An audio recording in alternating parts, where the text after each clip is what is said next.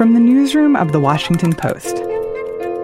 Hallo, Herr Jung. Hier ist die Luisa Beck von der Washington Post. Washington Post, this is Wesley. It's Lori, our attorney over at the Post. I'm good. This is Post Reports. I'm Martine Powers. It's Wednesday, April 10th. Today, the only 2020 Democrat with an immigration plan. Yazidi refugees find a home in Canada, and the first photo of a black hole. The problem is that this president has chosen the completely wrong way to treat human beings. Julián Castro is a former Obama cabinet member and a former mayor of San Antonio. Now he is one of many Democratic candidates for president. But he's the only candidate so far to release a detailed immigration plan. What I propose is that we go back to treating people who cross the border the way that we used to treat them, basically between the late 1920s and 2004. Under Section 1325 of the Immigration and Nationality Act, it is a crime to cross the border. But we didn't really enforce it as a crime. We only enforced it as a civil violation, mostly. I believe that we should go back to that. This is actually a really interesting debate that I think is going on quietly right now in the Democratic Party. Michael Scherer covers national politics for The Post. Castro's approach to the presidential campaign is to try and get large base turnout and try and drum up support in southern states like Texas, Arizona, maybe Georgia, with large minority populations, border states that have a different view of immigration. President Trump and several other Democrats are focused far more on upper Midwest states around the Great Lakes, like Wisconsin, Michigan, Pennsylvania, where you have more working class white voters who tend to have a different view of the immigration issue. Think of it more in terms of security and less in terms of human rights or compassion, as he says. And so for Castro, I think he thinks this is a winning issue for Democrats. He thinks you can take back the issue of immigration from President Trump because there's just a ceiling on the number of Americans who are so outraged and concerned about both immigration and the changing demographics of the country, and that you can excite another part of the country to come out and vote against them. And that's his strategy. But if his plan involves decriminalizing coming illegally across the border, couldn't that backfire? I mean, couldn't President Trump paint that as practically open borders and that he could use that against Castro in an election? Absolutely. And you know, the question among Democrats right now is, does it matter your position? Because almost certainly President Trump is going to paint any Democrat who runs against him as open borders. I mean, that's his position right now. The Democratic Party's for open borders, even though that's not factually true.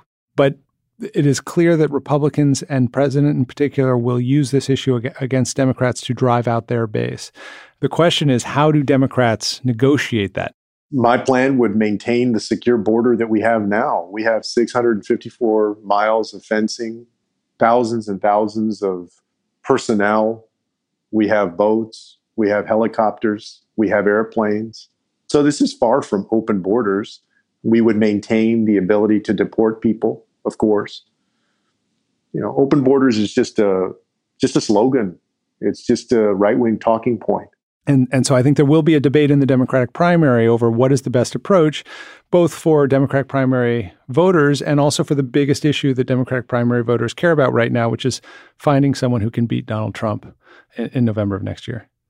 And I think that debate among Democrats about how to frame a new immigration policy speaks to what a precarious position they're in. Because in the past, basically the party line was illegal immigration isn't actually that big of a problem, that Republicans are painting this problem to be bigger than it actually is, that the numbers of people coming to the country are actually at historic lows, and so we don't need to treat this as an emergency because it's not. But that's changed, and it actually is an emergency, and you can sort of debate why that emergency came about. But I think Democrats are trying to figure out how to deal with this new reality. Yeah, you're absolutely right. And the numbers have changed just in the last 3-4 months. And so last year when there was a debate over caravans coming, the message in the midterm elections from Democrats was this is a false emergency. There is no invasion at the southern border. This year during the government shutdown, the Democratic message was we don't need a new border wall. Now, it should be said that the new emergency on the border is different in kind than the one we had before. And it's also true that the new emergency on the border will not be stopped or changed by a border wall. The vast majority of these people coming, more than 100,000 in March, are families who are seeking asylum. They are not sneaking across the border as much as they are announcing themselves at the border. And in many places along the border, there is a border fence or border wall, but it is inland to the U.S. border. So all they have to do is cross the river, stand on the beach of the river in U.S. territory and say, hey, I'm here, come arrest me. And they haven't crossed a wall, they haven't jumped a fence or dug under one. And they've made it to the United States because under law, they're then allowed to apply for asylum and they go into the legal process. So it is an emergency. I think Democrats, you've seen in the last few weeks, changing their tone on this.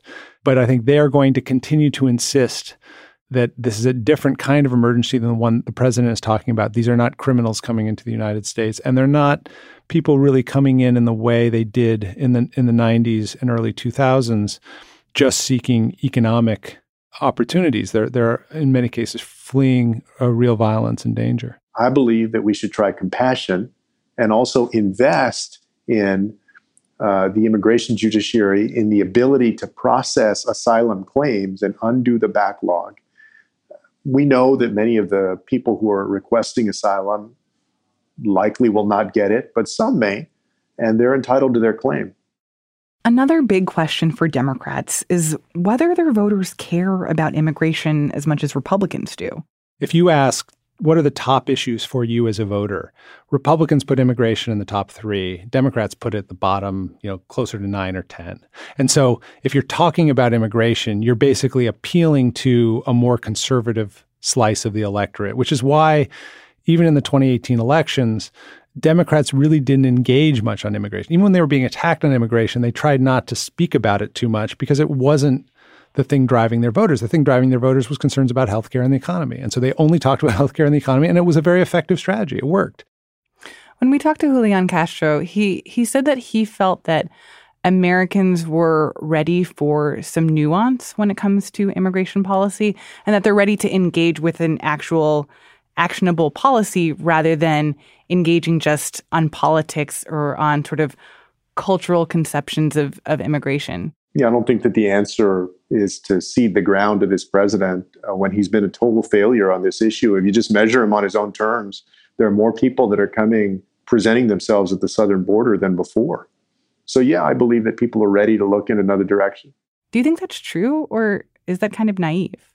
I do think that's true. I think if you go beyond the base, there are broad majorities of Americans who support basic things that have been put forward for immigration reform, like E-Verify for making it harder to hire undocumented people at workplaces, a path to citizenship for the 11 million who are currently here, a path to citizenship for dreamers, the young people who came to the U.S. as children, basic border security. I mean, these are issues that poll 60, 70%.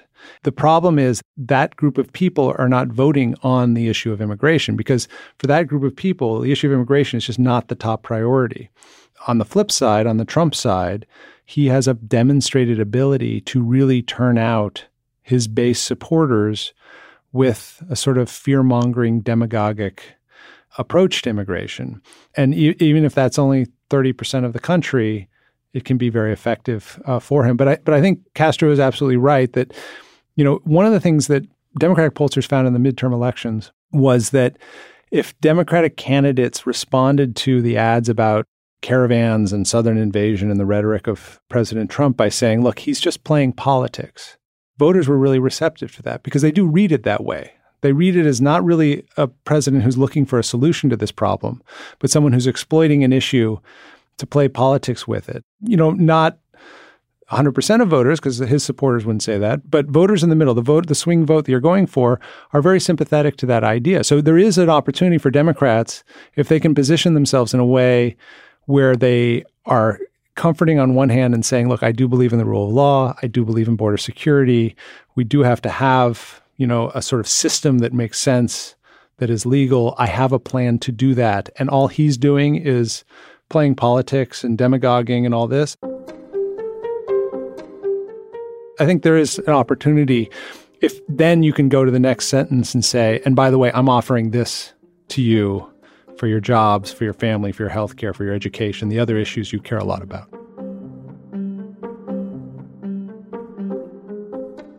Michael Scherer is a national political reporter for The Post.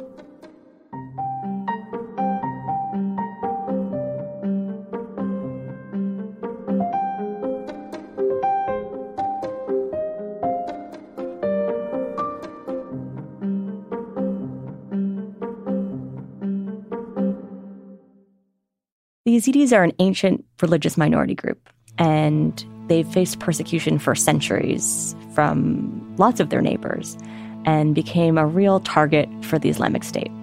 In 2014, the Yazidis in northern Iraq went from a little-noticed ethnic group to the center of an international humanitarian crisis. ISIS fighters launched a systematic attack to decimate Yazidi communities.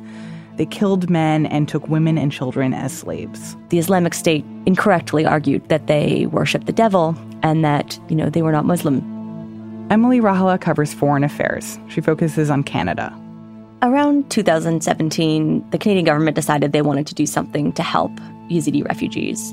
And so they created a special program for victims of the Islamic State, particularly women and children who had survived captivity.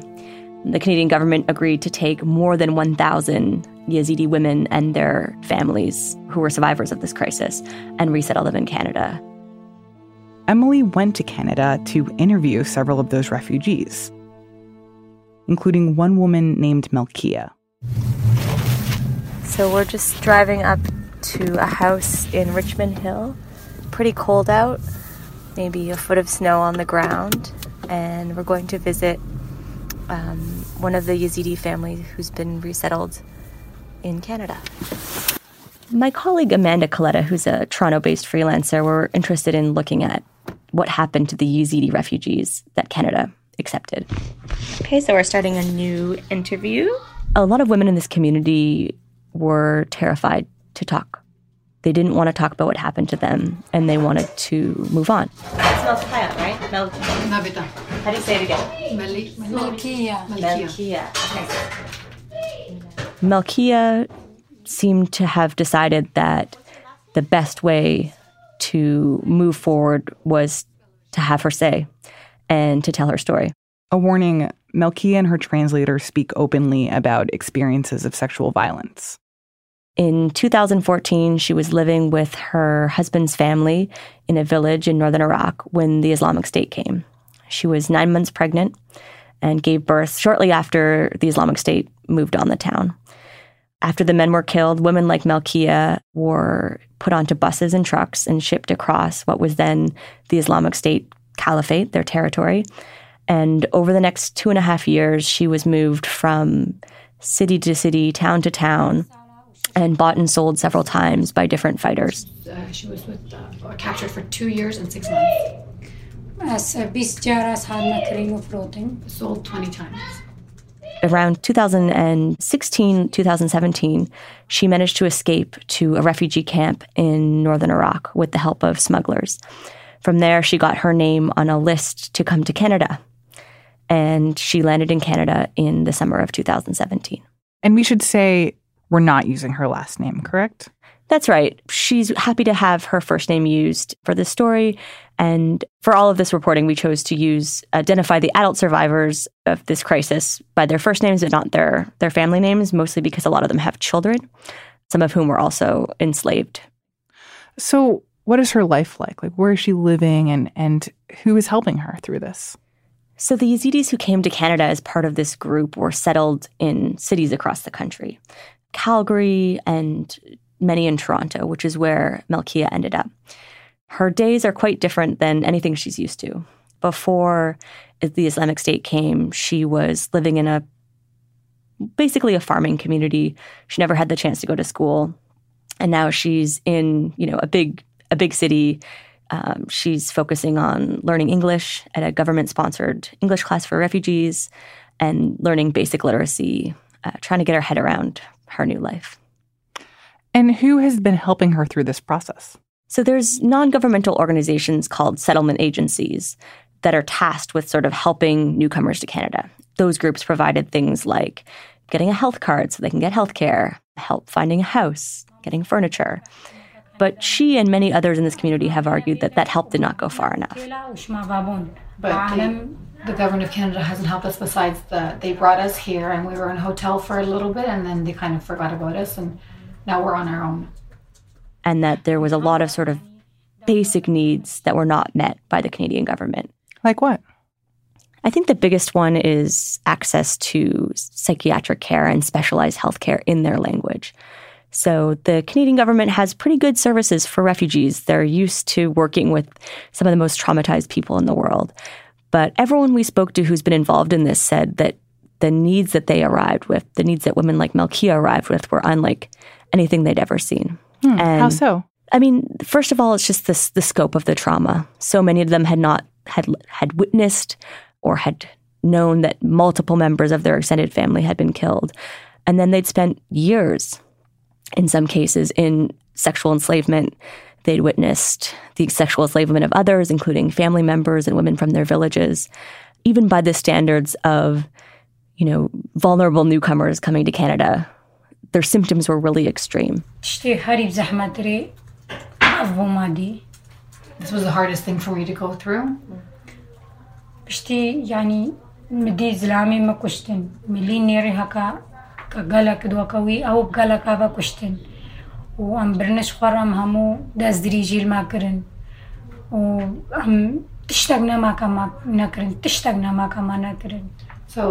my husband was killed and I saw how many others like him were killed. And then afterwards I was bought and sold and raped. And I feel like there's nothing left that they didn't do. They did everything to us.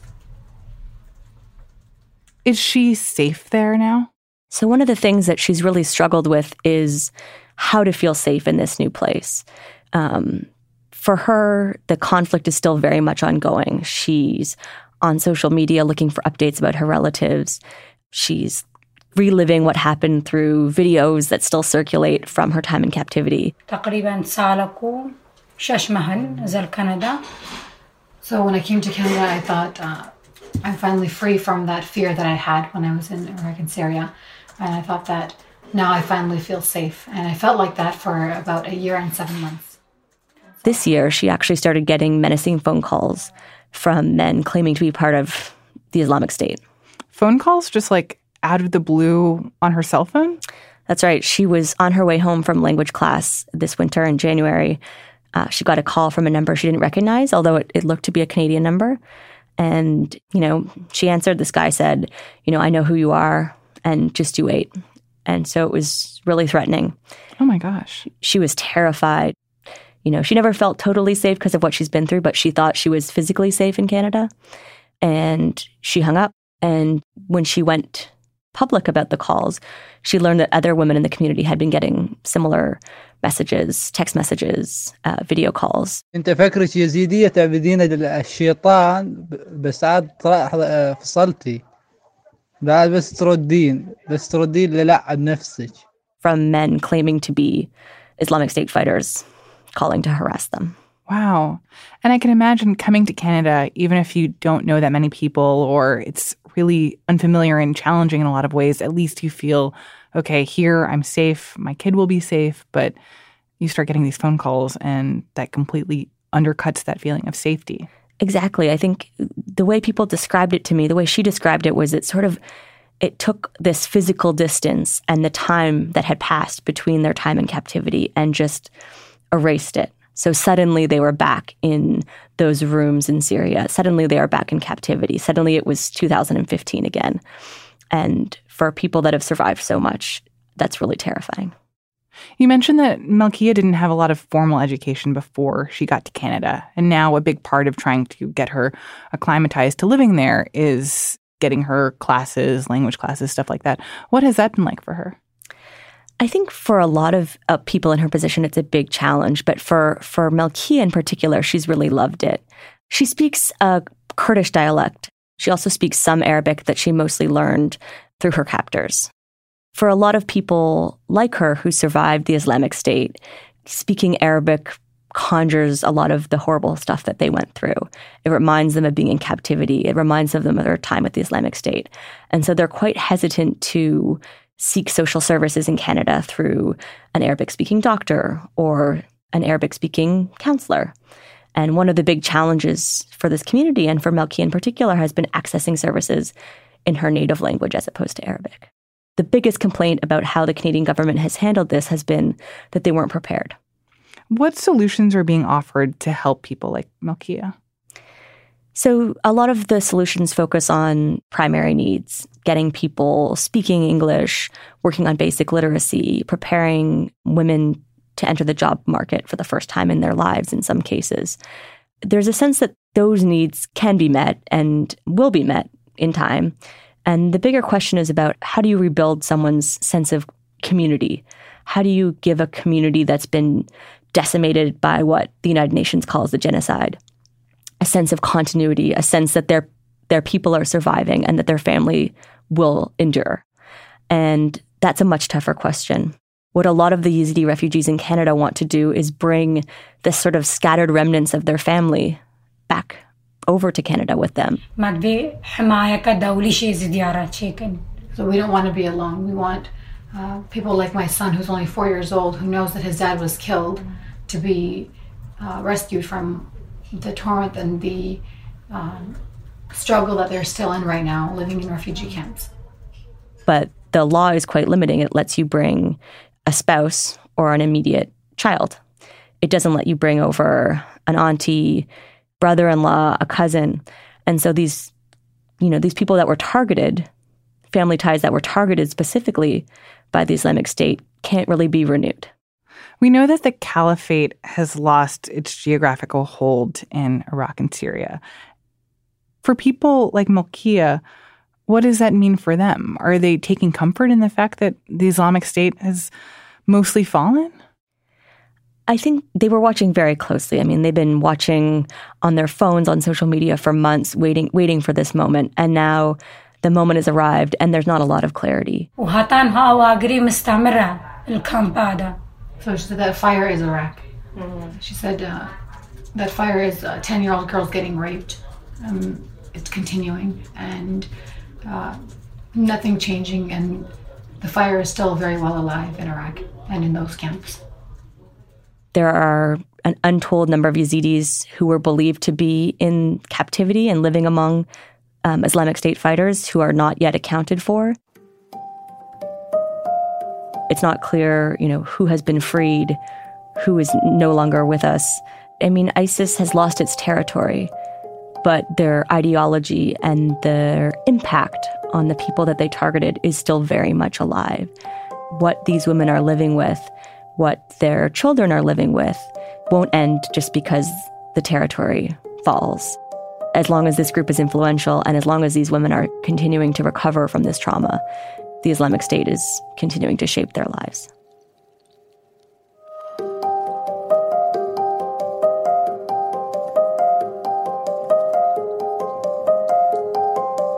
Emily Rauhala covers foreign affairs for The Post.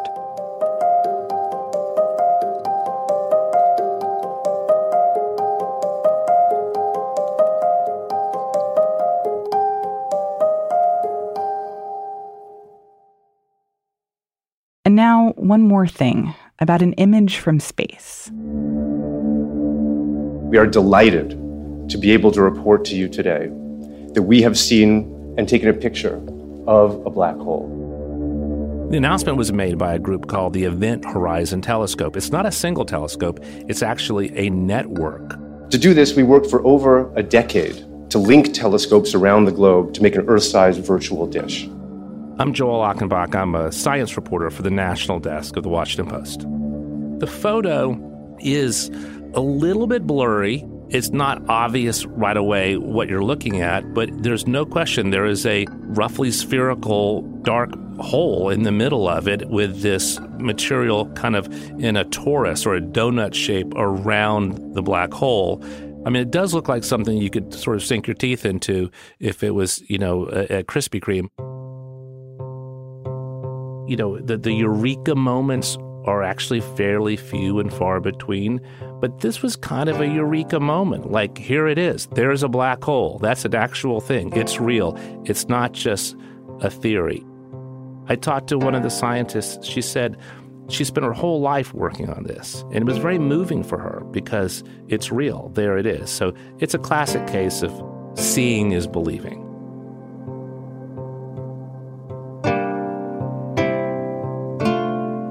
Joel Achenbach writes about science and politics for The Post.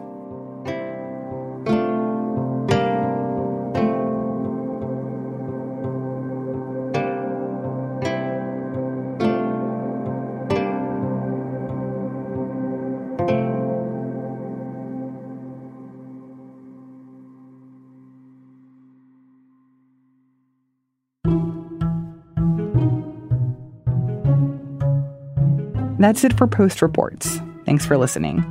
You can learn more about the stories in today's show at postreports.com. Follow me on Twitter at Martine Powers, or share your thoughts on this episode with the hashtag #PostReports. I'm Martine Powers. We'll be back tomorrow with more stories from the Washington Post.